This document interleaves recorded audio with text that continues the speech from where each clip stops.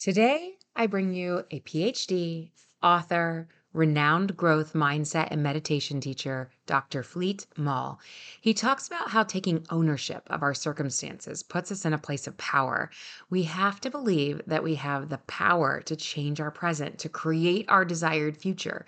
Dr. Mall wrote a book called Radical Responsibility: How to Move Beyond Blame, Fearlessly Live Your Highest Purpose, and Become an Unstoppable Force for Good. If you are hearing these words come out of my mouth right now, and you can already hear your subconscious mind going, that might work for others, but it doesn't work for me, this motivation stuff. My circumstances, well, they're too hard. They're too different. Maybe you even feel like a lost cause. Then today, I would like to challenge you to pause and ponder and just to hear Dr. Mall as he tells us his story. He walked through his life changing work while he was serving a prison sentence. He didn't know if he'd live to see his release date. But one thing he did know, he was not going to let his circumstances steal his power or his abilities to make a difference in this world and to live to his highest purpose. If anyone is feeling a little defeated today, this would be a really good time to stay tuned. Thank you so much for joining me. I am your host, Lindsay House, registered dietitian, private trainer, accountability coach, author. I have been working with clients for over 13 years, passionately changing the culture of health and fitness. I'm out here smashing scales, helping individuals rewrite the rules to what success looks like in their life. I want to change generational thinking. No more all or nothing mentality. Get rid of the diets and believe in the individualized journey. We are stronger than we will ever accept and beautifully made just the way we are. Keep your eyes on your own paper and trust your own path. Thank you for trusting me and letting me be a constant encouragement through your week.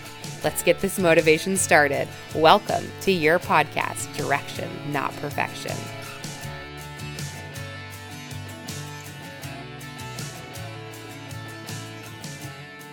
I'm so excited to introduce to our audience today Dr. Fleet Mall.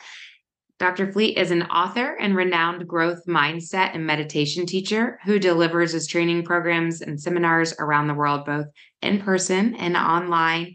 Dr. Mall is an executive coach, inspirational speaker, and social entrepreneur who works at an intersection of personal growth and social transformation. Welcome, Dr. Mall. Great to be here. Nice to meet you, Lindsay, and thank you for having me on your show. Thank you so much for your time today. I think to just start this off and get the most inspiration out of our message today, we need your backstory. Okay, well, I'll try to do that very briefly. I grew up in the Midwest and came of age in the 1960s, so I'm a baby boomer.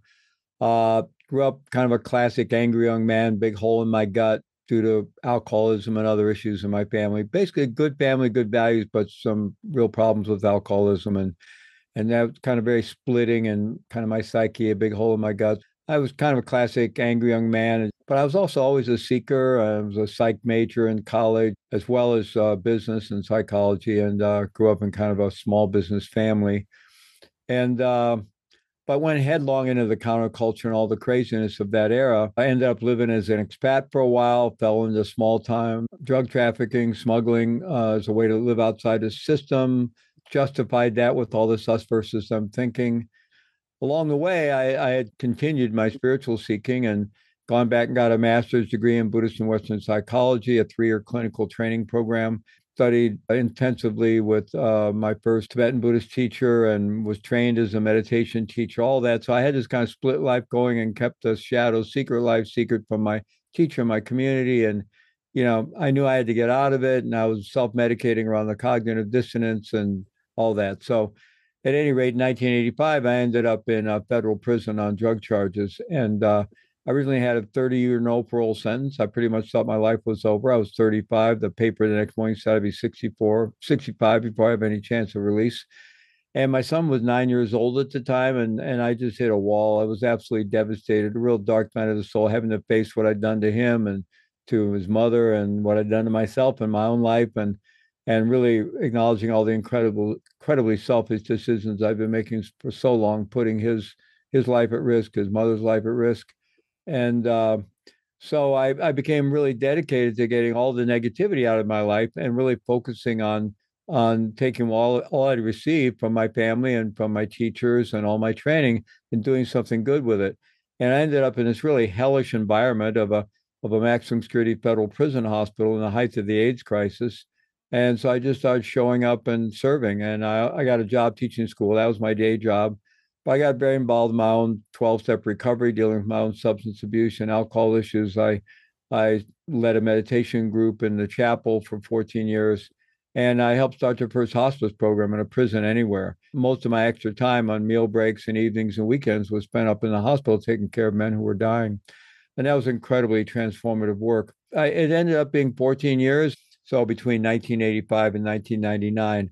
But this was kind of my monastery time, my ashram time. I was just radically dedicated to transforming myself. And it was a hellish environment, but I had enough background and training and was able to really focus on meditation practices and contemplative life and study. And so it became a very, very powerful chamber really for transformation for me. And I actually, built a good life for myself in there, even though day to day it was a very demeaning place. And so it was a very negative environment, but I developed an inner resilience to where I lived in a really pretty uplifted state of mind. But, I was practicing 2, 3 hours a day. I was really intensely practicing various contemplative practices, studying deeply and so forth, and living this life of very disciplined life of service and taking good care of myself and so forth.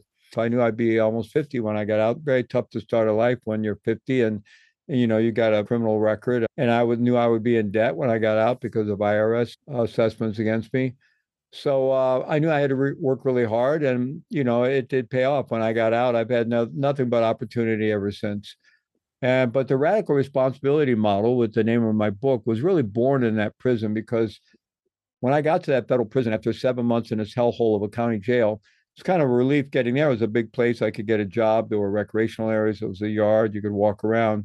I was very caught up in the drama of my own situation. But when I got there, this place was such a place of suffering. So in that light, it really just began to radically change my life from the beginning. But the other thing I realized right away that it was a world of tremendous negativity. Like there was kind of a ritual when you'd meet a prisoner, right? You'd meet somebody and you'd go out, walk the track, a meal break or something. And they tell you their victim story, you tell your victim story, right? My fault partner just screwed me over, my lawyer screwed me over. This everybody's got a big victim story, and everybody Mhm. feels victimized by the system. And after going through that ritual once or twice, I didn't want to hear my story anymore. I really didn't want to hear their stories, which wasn't very compassionate. But it's just I didn't want to live there.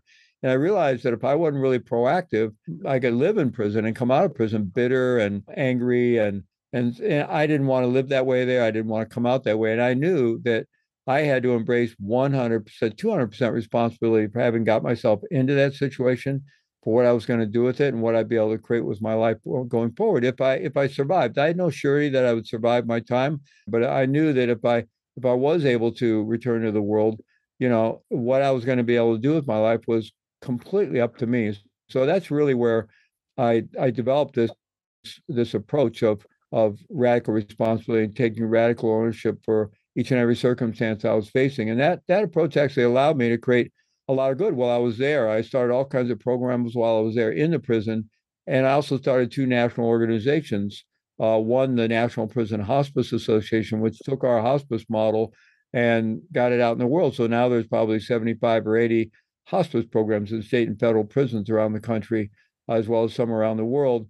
And then I started an organization to support prisoners interested in mindfulness and Buddhism and Dharma and things like that, which today is a flourishing nonprofit known as Prison Mindfulness Institute. All that came out of not focusing on blame, not blaming myself, not blaming others, not demonizing anybody there, my fellow prisoners or the staff, but just trying to relate with people. How can I relate with people to get things done and move things along and not get caught up in all the drama, but just take ownership for each and every circumstance? And that's served me really well. So that's where that was born. So that was kind of long, but it's a long story.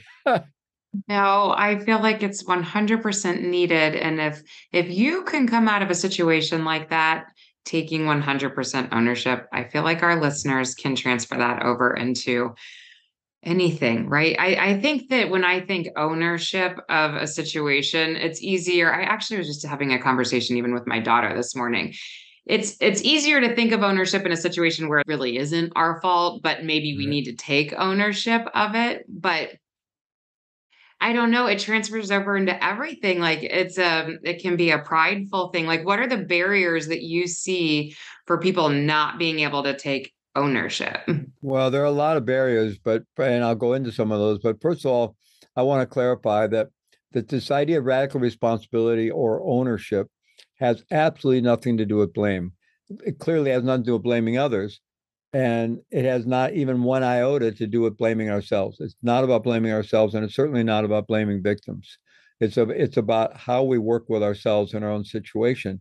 And so we can find ourselves in a circumstance we're not happy about, and we can, really take a good look at that and see, is there any way I contributed to that or allowed it or just wasn't paying attention? Like, what's my part in this? And we look at that not to blame ourselves, but only for the process, for the purpose of learning, for insight. Because if I got, from point A to B to C and I don't like C, well, if I can understand how I got there, I can make different choices next time and get different results.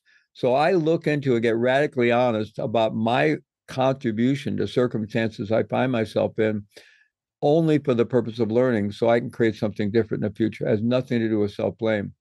And then we'll find such circumstances where we can't see we had anything to do with it, where they just seem to fall out of the sky and land on our head. And everybody would agree that, no, you had nothing to do with it. You're completely innocent. This just happened to you. It shouldn't happen to anybody. Even those circumstances, I encourage and I work with in my life to embrace 100% ownership. So what does that mean? It's again, it has nothing to do with blame, but I'm owning my choices at that point because whatever circumstance we're in, at some point, the most salient question, what am I going to do with it? Am I going to let this take me down? Am I going to stew in a victim mindset forever? Am I going to, or am I going to find the most creative way I can to move my life forward, to respond to this in the most creative way that's a win-win for myself and others? So what's the most creative response to this? Now, we're all human. We're going to find ourselves feeling victimized. We're going to find ourselves kvetching about things. And in some cases, people are terribly victimized. And I'm not being dismissive of that at all, and they may need to have that validated for them and be supported in that. But I think we can all see if somebody stays stuck there, at the very least, it's going to be very understandable, and it can be heroic to move beyond that. Some of the horrible things that happen to people, but if we do remain stuck there, it's going to be very limiting for our life, right? So this is really about how can we find our way, cultivate the resilience to be able to face the tough circumstances of our life. And instead of focusing on who I can blame or feeling victimized, or what can I do? We call what can I do radical responsibility question. It immediately gets us out of any kind of, blaming or sense of victimization into the world of possibility. Because the minute I think, what can I do? There's always a million things I can do. There's a million different ways I can approach any person, any situation, work with myself. So that's the first thing, to understand the distinction between ownership and blame. This has nothing to do with blame. Then, in terms of the obstacles, one of the biggest obstacles is just we're creatures of habit. So we're highly programmed, and most of us don't realize how highly programmed we are by our early childhood conditioning, and then all the influences that have been conditioning us forward. And this is psychological conditioning, but it's literally programming in our brain. Our brains are programmed. There are neural networks in our brain that, it's sort of like, maybe, we drive home the same way every day from work, and we have that exit we get off in, and that's the way we go home. But one day we're supposed to go somewhere else, right? But we find ourselves driving off the exit before we realize it, right? Because we have a neural network in our brain that can get us from work to home without us really being very attentive. It's literally a neural pathway in our brain. And so this stuff gets deeply programmed into the brain. So one thing is to realize we're up against that, and we actually have to work to change that. We have to develop the awareness to recognize our programming, to recognize our emotional triggers that can get us going down certain paths.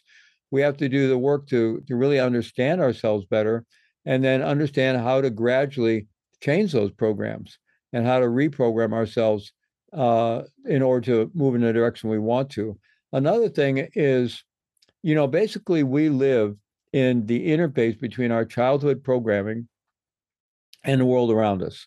And we tend to think we're free, autonomous, free thinking adults walking around making autonomous, free thinking decisions all day. But it's not true. We're very mechanical, very habit driven creatures. And basically, stimulus A1 comes in, we respond with response B2 every time. We're very mechanical in that way. And so, we're in there in life kind of just getting pushed around by the interface, the reaction between the circumstances we're in and our childhood conditioning.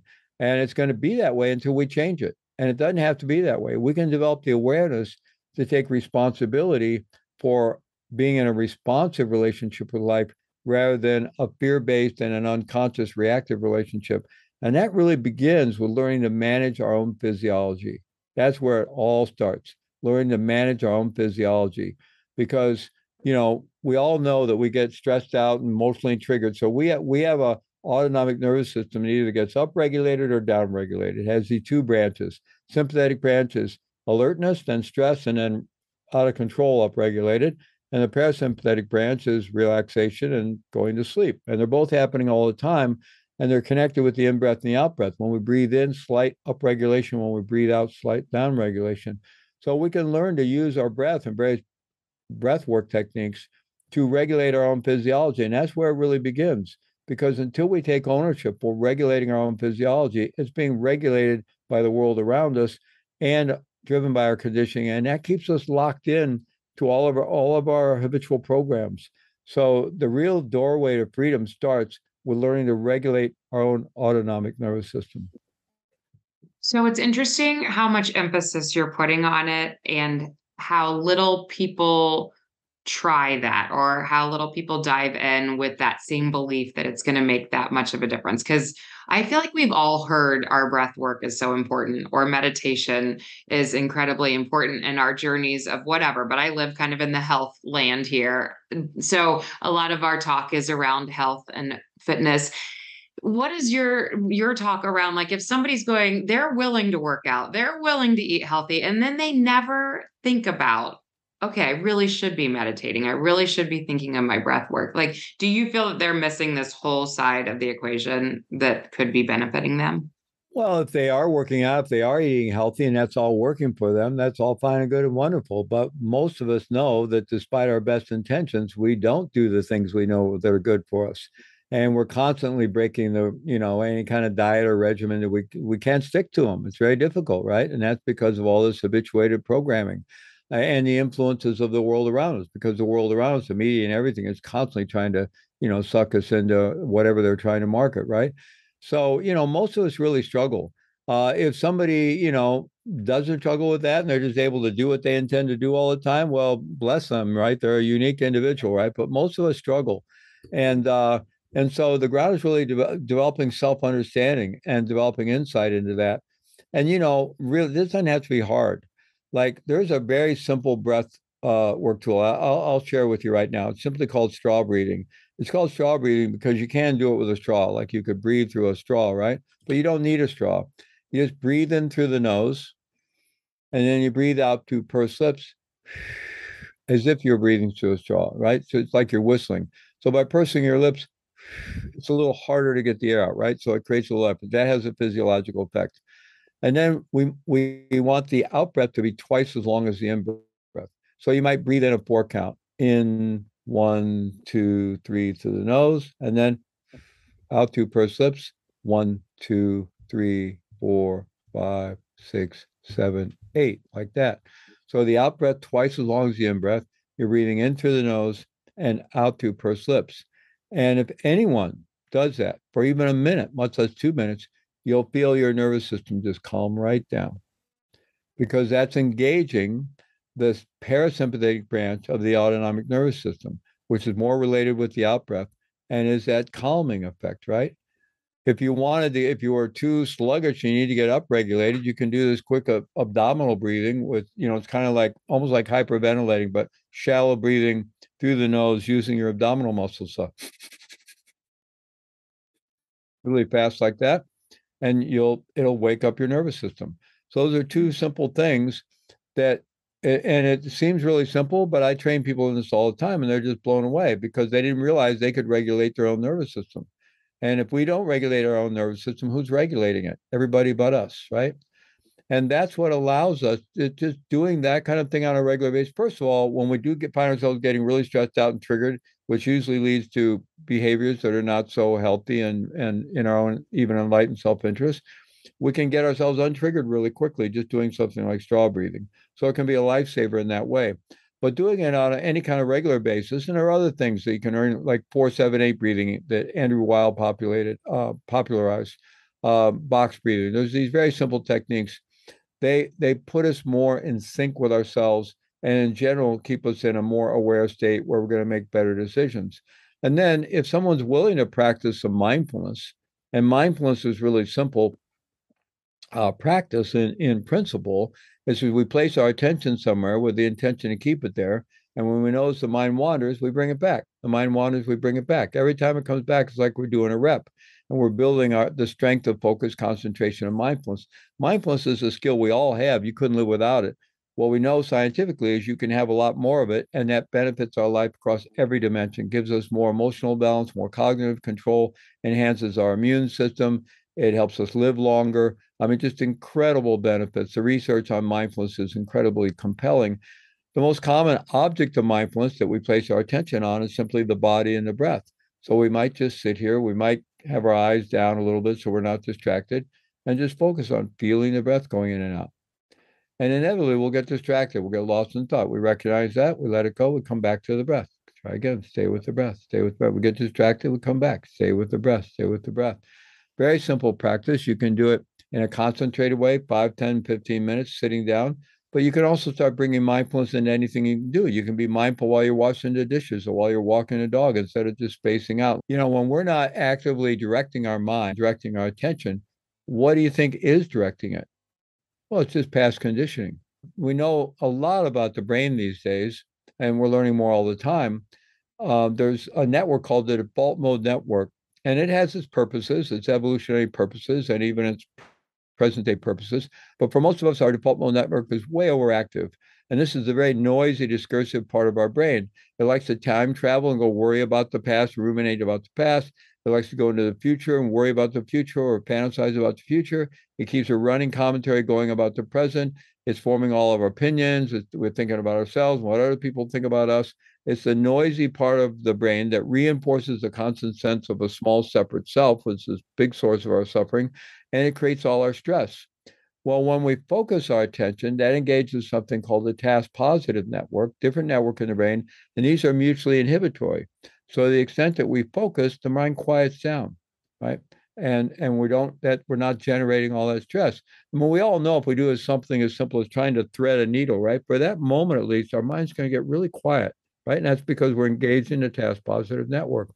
So by being more mindful in our life, whether we're mindfully walking, mindfully driving our car, or practicing formal sitting mindfulness practice, mindfulness of breathing, that's spending time with the task positive network engaged. So the mind quiets down. We're not creating all that stress. We're not reinforcing a sense of a separate self, and we're developing just greater resilience and tremendous possibilities of healing our trauma and developing deeper and deeper resilience. So with the challenges of the life, we can be there and respond in a responsive way, in a relational way, instead of getting pushed back into that fear and survival reactivity with life. We can stay more on the balls of our feet and be in a relational, responsive mode with life, where we can create good relationships and create good outcomes in our interactions with others. Oh, this is so good. And I feel like deep too. So I'm gonna bring it a little more shallow and put you on the spot almost with case study of let's take that stressed out mom who starts her morning hectic. Kids get up, there's grumpiness going on in the house. By the time she gets the kids out the door, she's frazzled, running off to work, wanting to be healthy, didn't pack her lunch, gets home, still feels like if this client walked through your door, what would be some of your talk or your once goal setting, all of that with this type of a client? The first thing I would introduce to them, to such a person, is breath awareness. Because breath awareness can be done the minute you get up. It can be done while you're getting the kids together, getting them dressed. It can be done while you're making breakfast. It can be done while you're driving. It can be done while you're racing. It's just developing a habit. It's just a habit. It takes a little practice, but it's not that hard to develop, of just being more in your body and more aware of your breath. That'll slow you down. You'll actually more efficiently be able to get the kids up and make the breakfast and get them out the door and get yourself out the door. You'll do that all more efficiently because you're more in your body and you're calmer. And so it's just about feeling the body and feeling the breath. And when you find yourself racing or getting too, you just straw breathe. And you can do it while you're doing things. You don't have to stop and go, in a cave and do straw breathing. You do it right in the midst of your activities.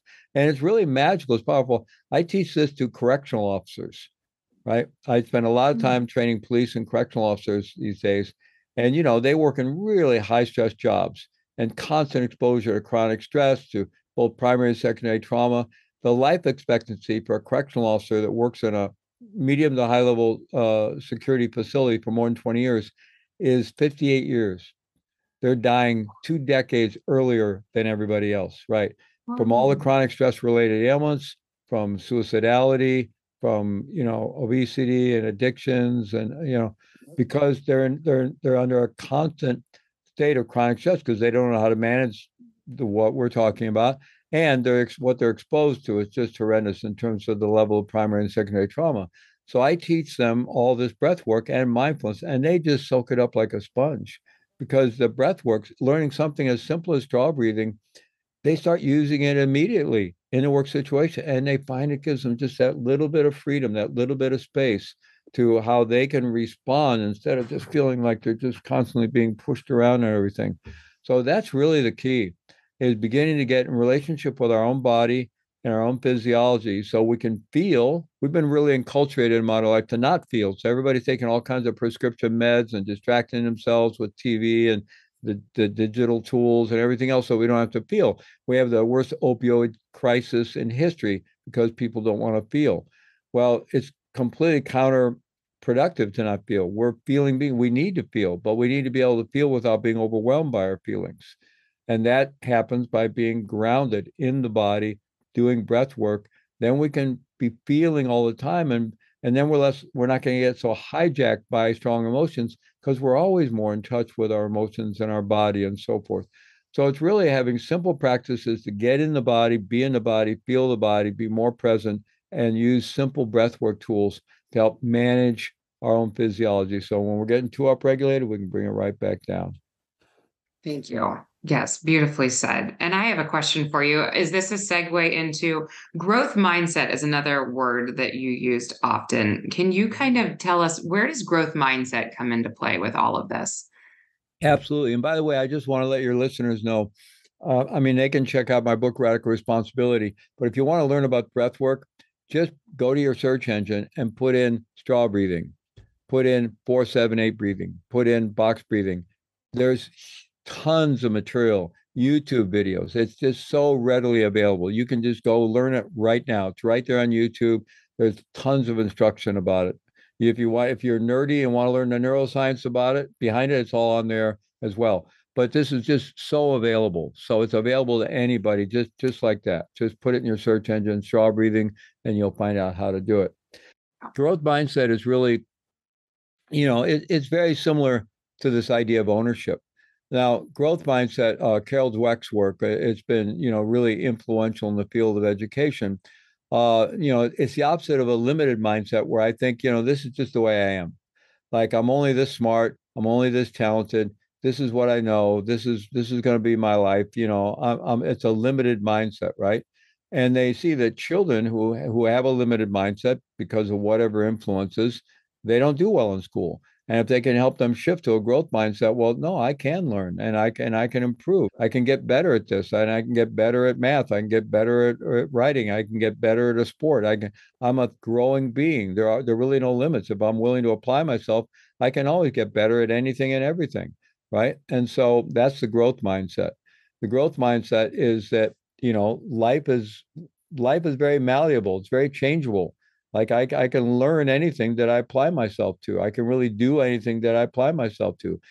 Some people are more inherently talented around certain things, maybe born with certain genes or something. If you're under 6 feet, you're probably not going to play in the NBA.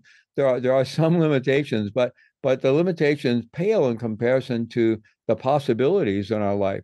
Any of us can really learn to do anything that we want to apply ourselves to. It's really completely up to us. And that's the growth mindset. And that comes back to the idea of radical responsibility, radical ownership of, just owning my own destiny. These are not new ideas. Marcus Aurelius, who was considered the last great Roman emperor, and he was a Stoic of the Stoic philosophy. And he has a wonderful book of his kind of called Marcus Aurelius's Meditations. It's a lot of these short sayings of his, which I encourage people to check out. But kind of paraphrasing one of them, it was something like, most people feel like their destiny is determined by their circumstances, that their destiny is determined by their circumstances. So in today's modern, it could be the zip code you grow up in, or if you grow up in a poor neighborhood or in poverty, or if you're, your skin color, and it's not that these things don't have influences. They can create real challenges.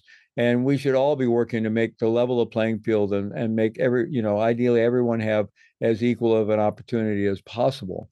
But regardless of circumstances, we can all grow and we can all move forward. It is really up to us. And what Marcus Aurelius said, it's not that our destiny is determined by our circumstances. Our destiny is determined by our response to those circumstances, what we do with those circumstances. And everybody knows the truth of that. Everybody knows it intuitively.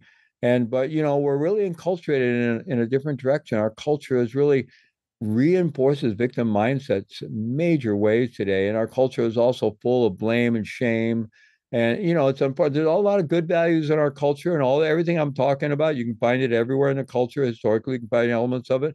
But we also embrace this kind of, what I think is a sad twist on Christian theology, the more Calvinist view of that human beings are basically flawed and have this depraved nature. And absence some coercive threat or coercive force, we won't behave well. We're essentially dangerous, right? And that's a very negative view of humanity. And it's not that it hasn't been historically been the agreed upon view throughout cultures all over the world. The much more dominant view is that we're inherently good, that we have innate goodness, innate wholeness. And it's really it's fear that gets in the way, right? Even if you look at what do most human beings all over the planet do every day? They get up, they do their best to take care of themselves, to take care of their kids. They drive on the right side of the road. They queue up at the well. We're highly cooperative and collaborative until fear sets in. And if enough fear sets in that we can't get our needs met, then we may start behaving in some really untoward ways, right? So if we want a more workable society and a more, enlightened society, we need to remove as much fear and have people have greater assurity that they can get their needs met. But so we all want to work collectively to create a better world in that way. For every one of us individually, it's really up to us. And I'll give you an example of that. I teach in prisons, right? So when I go into a prison, I want the prisoners to get that I really get that most of them have been terribly victimized in their lives. I mean, most people end up in prison, and I've done a lot of trainings and deep group work in prison, and you find out the vast majority of people who are in prison have suffered from severe abuse in their childhood, severe physical, emotional, or sexual abuse, or all three. They've been literally programmed to end up in prison. So when I go in, I want people to know that I get that. I also want to know that I get that our criminal justice system is highly unjust, that it's highly racist, whether by default or by design, but it's highly racist. And, that a lot of them have been victimized in so many ways their whole lives. I want them to get that. I get that. I also want them to get that I'm brokenhearted to see any of my fellow human beings behind bars. So I really want them to get that. And they do get that because that's who I am. I also want them to get that where they're going to be able to go with their life has nothing to do with anything other than the choices they're making today and tomorrow. That their destiny is totally up to them, regardless of all the past, regardless of all the victimization, regardless of all the circumstances, for which we all want to bring tremendous empathy and compassion, but it's still up to them.